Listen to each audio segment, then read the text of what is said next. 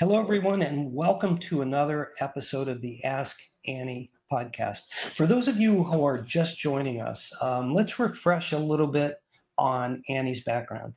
Um, Annie became a certified CPA in 1995, and after working for such notable firms as Arthur Andersen and H&R Block, Annie founded Atlantis Accounting back in 2006. And for 16 plus years, her firm has provided comprehensive accounting, tax strategy, and financial planning services to a broad array of companies. And the goal for the Ask Annie podcast is to tap into that expertise and share valuable insights and information for small and medium sized companies to benefit from. So, with that, I just want to welcome Annie to the recording. Hi, Annie. Hi, Phil. Thank you so much. My pleasure. It's good to talk with you again. Um, you know, one of the things we wanted to talk about today is, um, small businesses, startup small businesses can experience such a dramatic fail rate, sometimes in the order of 50 to 90% in their first couple of years, depending on industry.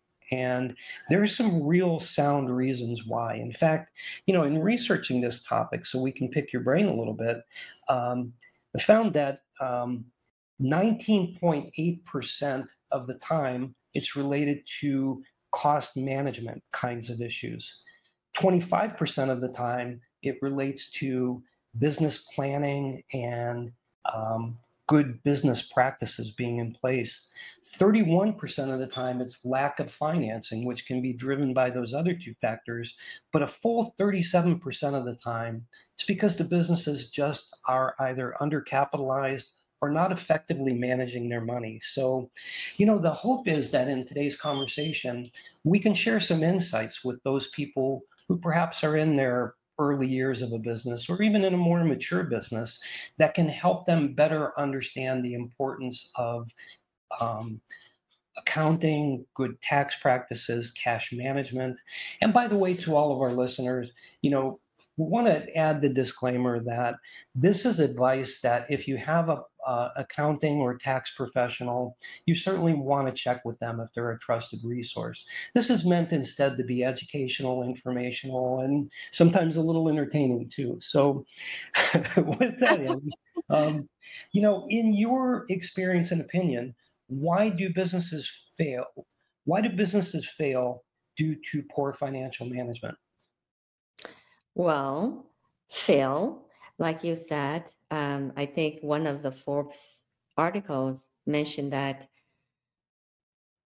new business usually take them 2 to 3 years to be profitable. That's kind of in line with the IRS regulations that IRS, they consider what you do is business instead of a hobby.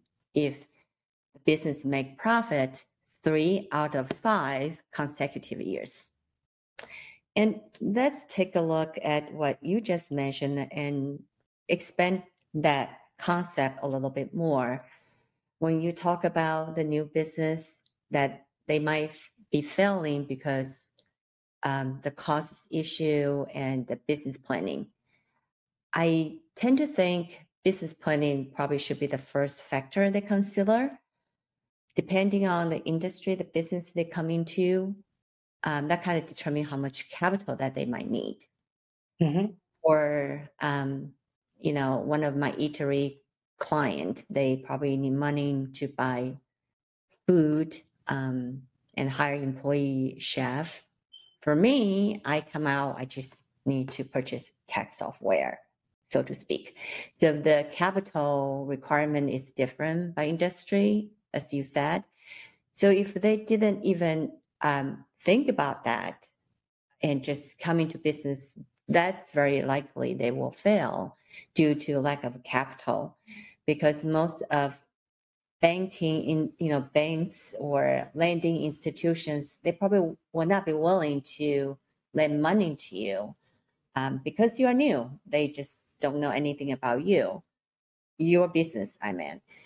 However, they might be willing to lend capital to new business if owner put into some sort of guarantee or collateral from their personal assets.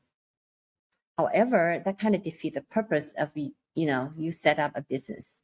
The reason to set up business, as we explained in the previous podcast, was to shield your personal assets from business liabilities.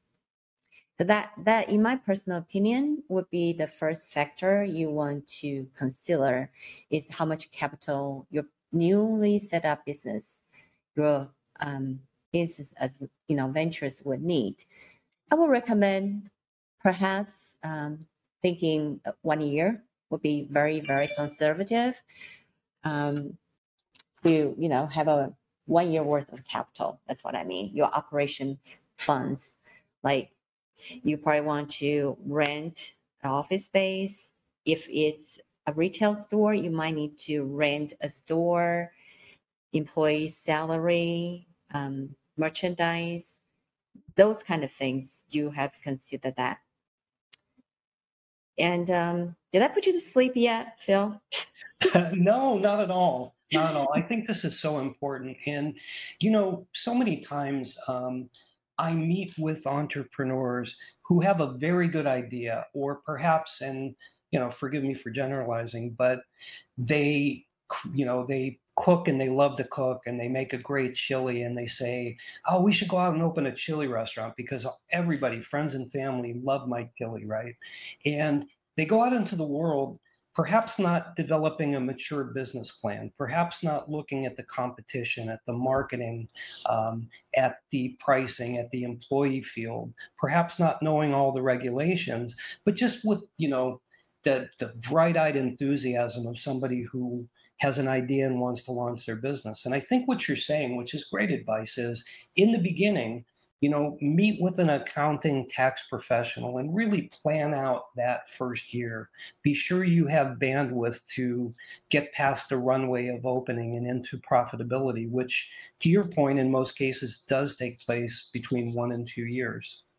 So I think that's excellent advice for newer businesses.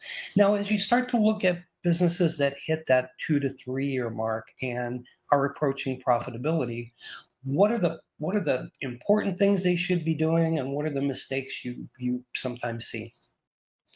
Well, thank you for pointing that out. If I may take a step back, I think from the beginning, every business should have accounting system in place. Although I am one of the QuickBooks Online advanced advisors, there are other accounting software just as good or perhaps even better than QuickBooks Online.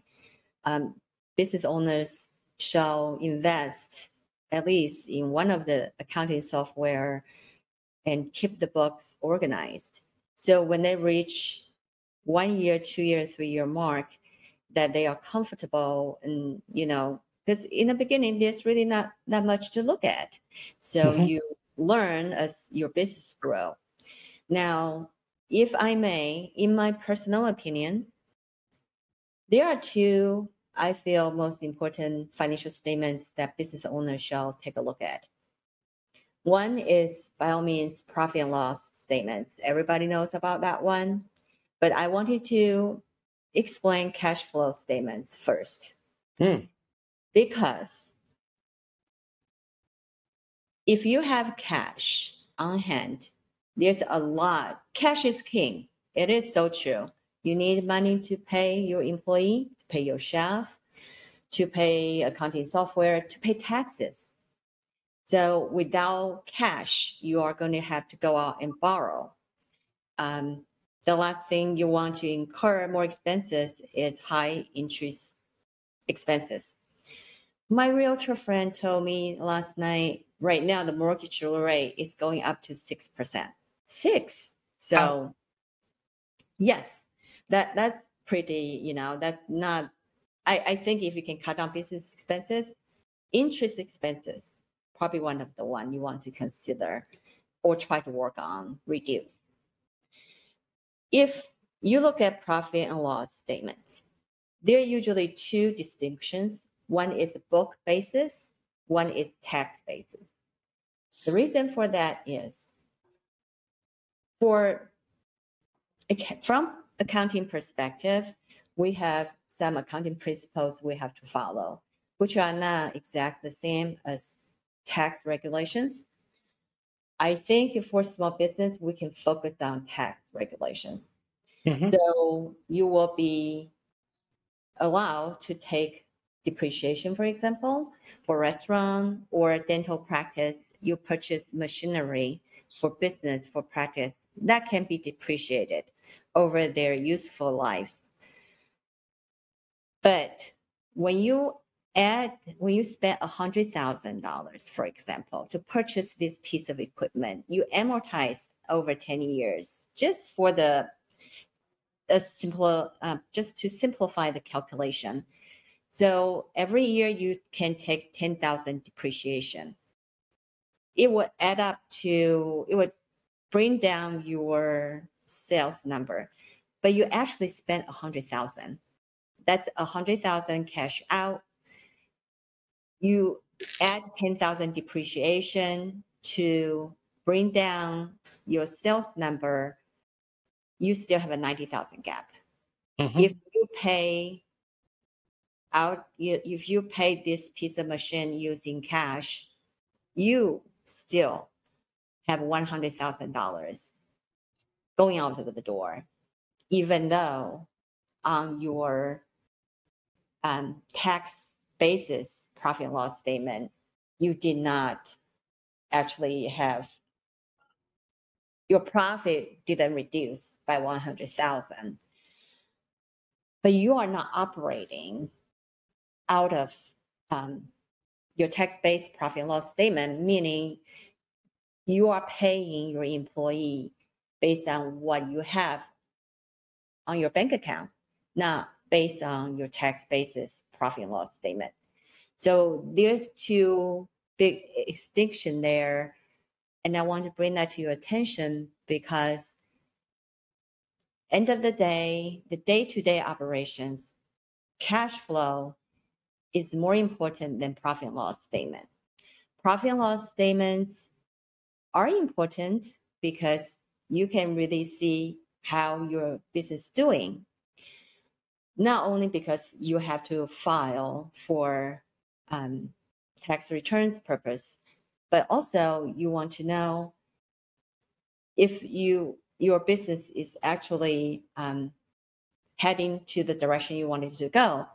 And later on, when you want to expand, that would be the statement you use to show potential investors or lending institutions. So they are serving profit and loss and cash flow. They both are important, but they are being utilized for different purposes, so to In speak. very different ways. Yeah, that makes sense. And I want to touch on something you shared about depreciation. When it comes to capital equipment, do you advise clients to explore the Section 179 full depreciation in year of lease or purchase, or do you suggest they spread across the depreciation period? And what are the best scenarios for each? Well, I think you bring up a very good point, but it's not one size fits all. We also have to see how well the business is doing and the tax rate they are in. Also, the owner's personal tax bracket. Fortunately for you, Phil, I actually do financial planning as well. The reason I bring up owner's personal income tax return is because it depends on the business structure. If it's a single member LLC, which is flow into the owner's individual income tax return, then if the owner's spouse makes a lot of money, then Section 179 seems to make sense because you never know next year how well business will do if the business have other deductions. Yeah. But I feel now is always better than defer because you have it on hand. We don't know what tax law will change, We just don't know what's going to happen next year. So if you have the income to absorb it, I say go for it. Very interesting. Thank you for sharing that. And Annie, this has been a very informative session, and I hope those of you listening got some good tips and pointers. And again, we remind you, our goal is to educate and inform.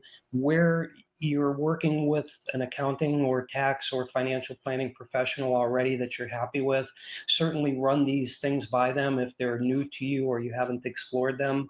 And as always, Annie is here to help. If you want to set up a free consultation. And in our show notes for the podcast, we'll include a link to Annie's website and calendar so you can reach out directly to her. Annie, great conversation, great insights. Thank you so much for this session. I think it's been an important one. Thank you so much, Phil, as always. Enjoy the day. We'll talk soon. Yes. Bye-bye.